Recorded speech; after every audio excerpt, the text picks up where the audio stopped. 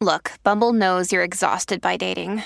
All the must not take yourself too seriously and 6'1" since that matters. And what do I even say other than, hey? Well, that's why they're introducing an all-new Bumble with exciting features to make compatibility easier, starting the chat better, and dating safer. They've changed, so you don't have to. Download the new Bumble now. No, you're not quirky, goth, or impressive if you were unbothered by the Dahmer series.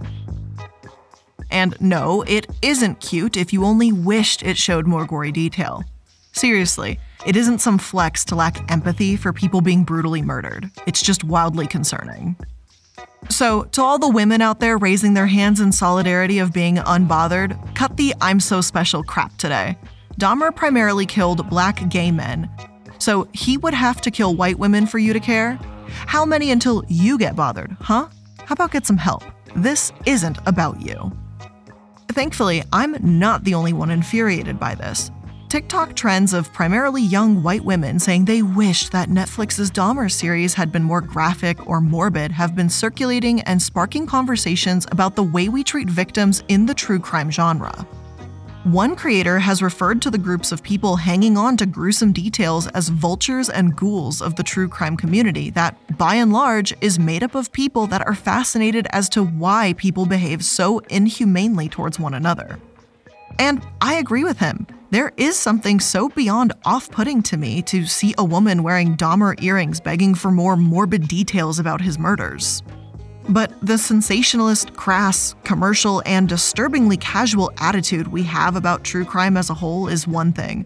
The way that people become fans and groupies of serial killers is another. And expectedly, we've seen plenty of this behavior on TikTok. There are creators claiming they love Jeffrey Dahmer, and though many commenters call them out for it, other commenters state that they feel the same way too. Some have used clips from various Netflix series to make thirst traps of the most notorious killers out there, to include Dahmer, Bundy, and Ramirez, aka the Night Stalker. Sure, there is a chance that these creators are doing this for attention, and I would absolutely love to believe that the TikTok creators making shorts of themselves pretending to be little anime girls spelling out Ramirez's name for them to spell daddy or whatever are joking around. I hope, beyond all hopes, that whoever is behind this account that claims poor Richard Ramirez had been through so much in their comments section is a troll. And I really fucking pray that people agreeing with him, following them, whatever, calling Richard cute, that they're being sarcastic, but I'm not going to hold my breath. Now, even if these TikTokers are joking, it's not funny. Clearly, they don't realize how serious this topic is, or more than likely, some of them just don't care. But hey, the reason so many people like true crime is to get behind the mind of someone that seems so distant and so removed from how we as a general society think. So then let's do that today, with those who romanticize serial killers. Why does this happen in the first place? This episode is supported by FX's Clipped, the scandalous story of the 2014 Clippers owner's racist remarks captured on tape and heard around the world. The series charts the tape's impact on a dysfunctional basketball organization striving to win against their reputation as the most cursed team in the league. Starring Lawrence Fishburne, Jackie Weaver, Cleopatra Coleman, and Ed O'Neill. FX's Clipped, streaming June 4th. Only on Hulu. By a killer who's become known as the Night Stalker, a killer who apparently struck again during the weekend. We have a report from evil, but you'd never know it by looking at him. But when you hear him, that's another story. Or even at second glance, a man to shun. And that is the horror. As Lucky Severson reports, Ted Bundy was possessed by evil, but he was possessed too of a fatal charm. Hello, and welcome to an episode of Dark Dives. I'm the Illuminati, and though I'll probably take a look at the way we treat true crime sometime soon, today I want to focus on the lens of romanticizing serial killers. In order to do that, obviously, I wanted to get a feel for who does this and why. Now, words can't really express the posts I found and how upsetting they are. To start with, I found, and this was shocking to me, so this is going to be shocking to you, I assume. I found a Robert Pickton fan account on Tumblr called Pickton's Babe, where one of the posts reads as follows. Robert Willie Pickton is so underrated in the TCC, in my opinion. He is very handsome to me. I want to write letters to him, with a little heart emoji. TCC, I assume, stands for True Crime Community. Now, Robert Pickton has actually been mentioned on this channel before, where I've discussed the Highway of Tears in Canada. He killed over 26 women on his pig farm, and he's a brutal, disgusting monster, and this Tumblr user wants to send him little love letters. That was one of the first accounts I found, but there are many, many more where that came from. And it gets more disturbing and violent very quickly. Another account that goes by Nishi, they claim to be an 18-year-old woman, and she has consistently posted about Eric Harris, one of the participants of Columbine. And though he's a mass shooter and not a serial killer, though I think the two can be correlated quite easily, a lot of the fangirling and affection is quite similar in this domain too. While a lot of this Tumblr account is dedicated to him, his bio calling him cute, there's also straight-up disturbing imagery related to killers and murderers too. There are photos of characters hanging themselves, anime girls saying they want to write letters in blood, wounds, violence, all of that crap. Other accounts in this community, this next one seemingly obsessed with Richard Ramirez, also have similar themes in their violent posts. A lot of them might seem like cringy, I'm 14 and this is deep content on the surface with edgy black and white aesthetic gifs, but it's the continuous love for such a dangerous murderer that pushes this into concerning territory. Sue Cotton Candy, though you might not guess with that username, is a Jeffrey Dahmer fan account that even gives followers tips on how to kinshift or mentally connect with Dahmer. They literally tell their audience that since you can't eat human flesh to connect with him, you should try to eat raw meat instead. The bloodier, the better. While this person is interested in being close to Dahmer, others act like they're interested in worshiping killers, praising what they've done. An account called Free the Maniacs has fan art of murderer Igor Sanrupyuk, a Ukrainian serial killer, and says that the only religion they're interested in is worshiping him. And as you can tell, there are obviously levels of extremes here, from calling serial killers cute, adorable, and pretty to sexualizing and even wanting to worship them. There are some Tumblr users that seem self-aware they have a problem and claim that their interest in criminals has bled into real life, with them dating people who have threatened their lives. But a lot of the accounts I came across, and it's a disturbing amount really, don't really see this as an issue. I'm sure that at a glance, it might be easy to look at the posts and say, oh, these are just angsty, emotional teenagers venting. And to some extent, yeah, it does seem that way on the surface. Maybe this is just a phase they'll grow out of, right? But I think it's important not to dismiss this either. After all, the women that followed Charles Manson were young when they met him. Susan Atkins was a vulnerable, angry teenager when she claims Manson filled a void in her life. Plus, many of the killers being praised in these Tumblr posts prey on young women. So if those same women or girls are actively seeking out dangerous relationships, well then you might be able to connect the dots as to why this may not be a good thing. To try and better understand what this is about and why anyone would actually put themselves in this position, I did some digging into the disorder of many of these Tumblr users and what they claim to have. It's something called hybristophilia. It's a term used as a tag in these posts, and it's a central connecting theme, and it's also known as Bonnie and Clyde syndrome. Hybristophilia is defined as a, quote, sexual paraphernalia in which an individual derives sexual arousal and pleasure from having a sexual partner who is known to have committed an outrage or crime, such as rape, murder, or armed robbery. But why? Why would anyone behave this way? It sounds so ridiculous to us on the outside looking in, but there are a few commonalities. For the most part, yeah, teenagers and young women with low self-esteem or a history of abuse are more vulnerable to becoming a hybristophile. Corey Vitello, an author on the topic, says that this isn't always the case. Many women may want to sublimate their violent tendencies by collaborating with a partner. There are plenty of other elements psychologists have speculated on. Maybe it's biological and based on a desire to have something forbidden or the biggest, loudest partner. It's possible that all these things play a role, really. Though, in my personal opinion, it does feel like insecure teens and young adults make up a majority of these posts, so maybe that says something too. Plus, as we've seen, there are different levels to this condition. Some women send letters to a serial killer believing that they can fix them, while others with an aggressive form of hybristophilia may want to join in and participate in the crimes themselves. A lot more research on this disorder is obviously needed, but it's clear that this has existed long before the internet in different forms. It's not as if Tumblr created it, even if it's become a popular corner online for people to talk about these fantasies. But is this disorder an excuse for the disturbing romanticization of serial killers? And what real harm is being done here?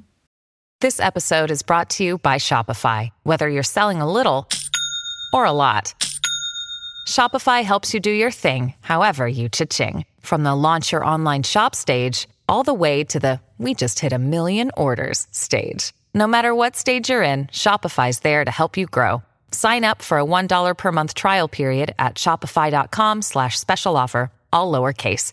That's shopify.com/special offer. Did you do it? No.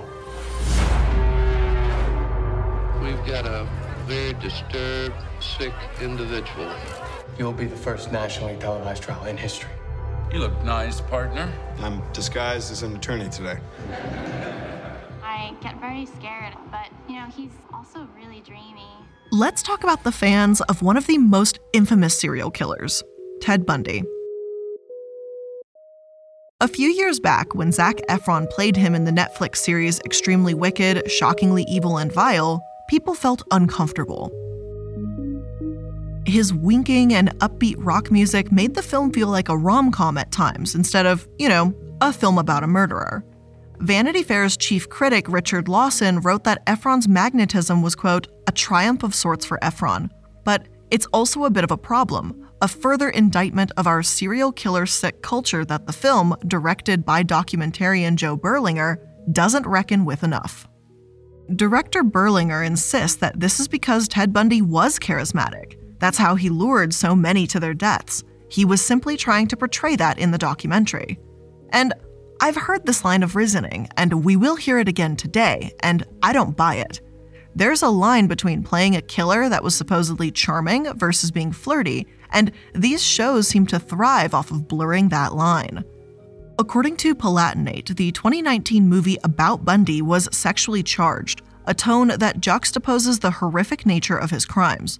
Shortly after the film's release, girls filmed themselves role-playing as a Bundy victim to post on TikTok, glorifying, normalizing, and romanticizing him. Why bother working so hard to paint a monster as charismatic anyway? It seems like a pretty odd priority to have. And aside from that, the idea of Bundy being some handsome, charming serial killer that used those qualities to his advantage has become a point of contention in recent years too. Instead, articles argue that it wasn't his looks that Bundy exploited, but how he acted as a chameleon. Bundy seemed to make those around him feel at ease, like he was one of them, in order to get what he wanted. Rather than paint him as charming or charismatic, let's use a word less romantic: manipulative. However, Ted Bundy isn't a recent serial killer. His crimes took place primarily in the 1970s. So is it possible that this romanticization has simply gotten worse in recent years because of the documentaries and miniseries, or has it always been this way? Personally, I'd go with the latter. Even when these cases were new and the internet did not exist, the language around Bundy was concerning. Check out this article from the New York Times called All-American Boy on Trial. The first paragraph is praising his looks, making it seem as if, due to his appearance, people believed Bundy simply couldn't have committed these heinous murders. This is a long quote, but I guarantee that it is absolutely necessary to hear the entire thing. From the beginning, there was a basic contradiction in the strange case of Ted Bundy. The moment he stepped into the courtroom in Utah 3 years ago to answer a charge of kidnapping, those who saw him for the first time agreed with those who had known him for all of his 28 years. There must have been some terrible mistake. Here was a young man who represented the best in America, not its worst. Some say that Ted Bundy is the most prolific mass murderer in American history. Bundy claims he is the tragic victim of a tangling web of circumstances. Here was this terrific-looking man with light brown hair and blue eyes, looking rather Kennedy-esque, dressed in a beige turtleneck and dark blue blazer, a smile turning the corners of his lean all-American face. walking almost jauntily towards the judge. But free of any extravagant motion that could lead one to think a swaggering, even dangerous, personality existed beneath that casual, cool exterior. And I know that is a lengthy quote, believe me, but to open your article by saying how a serial killer seems to represent the best in America because of his appearance, because he's got brown hair and blue eyes, I mean, I had to read all of it so you could also hear this, in this paragraph's entirety, just how ridiculous it was to write something like this. It's beyond disrespectful and tactless. I'm not sure I've got words to really put together for it. At least when we're talking about Ted Bundy's fans, they're individuals that need some serious help in addressing their own issues. When it comes to the New York Times, I'm not so sure what their excuse is. But speaking of Ted Bundy's fans, let's take a look at how they behaved when their love interest went to trial because it was an absolute train wreck. Every time he turns around, I kind of get that feeling, oh no, he's gonna get me next. But yet you're fascinated by him. Very, very. Every night when I go to bed, I just, I get very scared. I shut my door and lock him, I'm not afraid of him. He just doesn't look like the type to kill somebody. You try to imagine yourself in his place and to see how he's feeling, looking at the pillows with blood stains and everything, and if he really did it or not. The trial has drawn women from as far away as Seattle, where Bundy is suspected of other sex murders. Why is this happening? During the trial, not only did Bundy's groupies show up in support, but some of them literally dressed up to take on the appearance of his victims. As in, they parted their hair down the middle, wore hoop earrings, dyed their hair brown to match the hair color of the women he murdered. And I wish I was fucking joking, but I'm not. For those that couldn't make it in to support Bundy, they sent fan mail and even nude photographs, desperate to hear back from him. And apparently it worked, at least for Carol Ann Boone. Carol, one of his biggest fans, took the stand during Bundy's trial. Bundy, representing himself, asked her if she wanted to marry him. She said yes, and because of some old law that allows for this, they were then married in the courthouse. I'm obviously not a doctor, and I cannot and will not diagnose Carol, but I wouldn't be surprised in the slightest if maybe she had hybristophilia either. But frankly, regardless of what disorder she may or may not have, holy shit, I would be pissed off if I was a family member of one of Bundy's victims in the courtroom that day. It made an absolute mockery of so many tragic deaths. The parents of Ted Bundy's victims have spoken out about his execution in the past, saying that he paid for what he did and they viewed him as a cancer that had to be removed. Dean Kent, the father of 17-year-old Deborah Kent, said that he believed he'd carry his bitterness with him to his grave. Many of these families lost loved ones way too soon. I can't imagine the depths of their sorrow. So for these groupies to fucking dress as their daughters in some sick attempt to win over Bundy, I mean, I don't think they should have been allowed into the courtroom. It shows their complete and utter disregard for anyone else's grieving at best, that's for sure. Yet, there are people to this day that are obsessed with the serial killer. They've even put his name on panties and other merch and made fan accounts, but Ted Bundy is by no means the only one receiving this level of attention. We are all evil in some form or another. The world has been fed many lies about me. Since his arrival at the San Francisco jail, women from around the country, including one of the female jurors who had found him guilty in Los Angeles, had been flocking to the San Francisco facility, even fighting with each other over Richard's affections. I have friends. That is all I care to say, really. They are open-minded. Richard Ramirez has also received obnoxious amounts of support from fans. You've seen the fan accounts, I'm sure, but this bled into real life too. In court, one reporter recalls the entire back row was filled with goth girls in black leather dresses and chains that were all there to support him. Some of these groupies even sent him photos of their feet, as Ramirez claimed to have had a foot fetish, and his defense attorney claims that one even went so far as to ask Ramirez for his semen so that she could have his baby. If you're eating, my sincerest apologies for that bit of information. Again, I really don't think they should have been allowed into the courtroom for the respect of the victims' families. Unfortunately, Richard's groupies went beyond observers. One of the jurors in his trial claimed that she fell in love with him. Ramirez even flirted with the juror, Cindy, and blew her kisses. In return, she baked him a cupcake topped with the words, "I love you," and referred to killing as just his job. Apparently, while Cindy knew that she could have caused a hung jury, she ultimately decided to convict him because he was, without a doubt, guilty. It baffles me, but at the same time proves that some of these fans and groupies know the subject of their affection is a killer. They just don't really care about that fact. It's not as if they're just falling for some pretty-faced bad boy. Cindy was a juror in this case. She knew everything, and it didn't deter her affection. Another woman, Doreen Leoy, pursued Richard, sending him about 75 letters in 11 years. They eventually married, though in the few years before Ramirez's death, they stopped speaking. It's not clear why this is, but some speculate it's because she wanted children. Others say it was the evidence Ramirez killed a 9-year-old child, apparently was a boundary for her, or his health problems were the driving factors. I have no idea why, and frankly, don't know, don't care. Whatever the case may be, he's had fans in life and death. The same could also be said for those who fangirl over Jeffrey Dahmer. In 1992, AP reported that teenagers waited for admission into the courtroom, fully aware that they may hear about necrophilia, mutilation, and cannibalism, all for an autograph. High school students literally skipped school to see the court case, talking about it as if they were thrill-seeking. One of the teens told reporters, "We just want to see him. We want to get his autograph if they will let us. That would be cool to have Jeffrey Dahmer's autograph because he's a killer." Their tones and attitudes seem less loving and more as if they want to go poke a dangerous animal in a zoo, though honestly, neither is a good option. For Dahmer, his trial allegedly had the air of a movie premiere, complete with those groupies, with Dahmer himself being a celebrity, movie star, whatever. To this day, and to a different extent, Dahmer is now a movie star. It's just meat.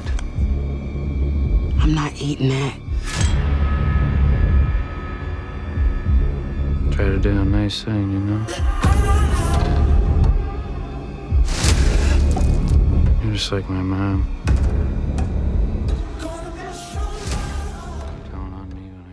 Some of you listening to this may even be aware of the recent controversies with the show Dahmer starring Evan Peters. With a whole new slew of footage, it's led to these thirst traps, to hundreds of accounts saying they feel sorry for Dahmer, and threads literally, quote, lusting after Dahmer's mugshot. There are plenty of other things wrong with this docuseries, like how none of the victims' families were contacted. But we'll focus on the romanticization problems instead of the true crime ones. The thing is, I'm not against Netflix making series about serial killers as a whole. Bundy, Ramirez, and Dahmer have all had their own shows in some attempt to dive into the mind of a murderer and understand why they committed such horrific crimes. Plenty of people do have a morbid curiosity, and I wouldn't say that that's inherently a bad thing. However, casting handsome Hollywood stars, making trailers reminiscent of rom-coms, and not talking to the victims' families at all, well, that's when we start crossing some lines.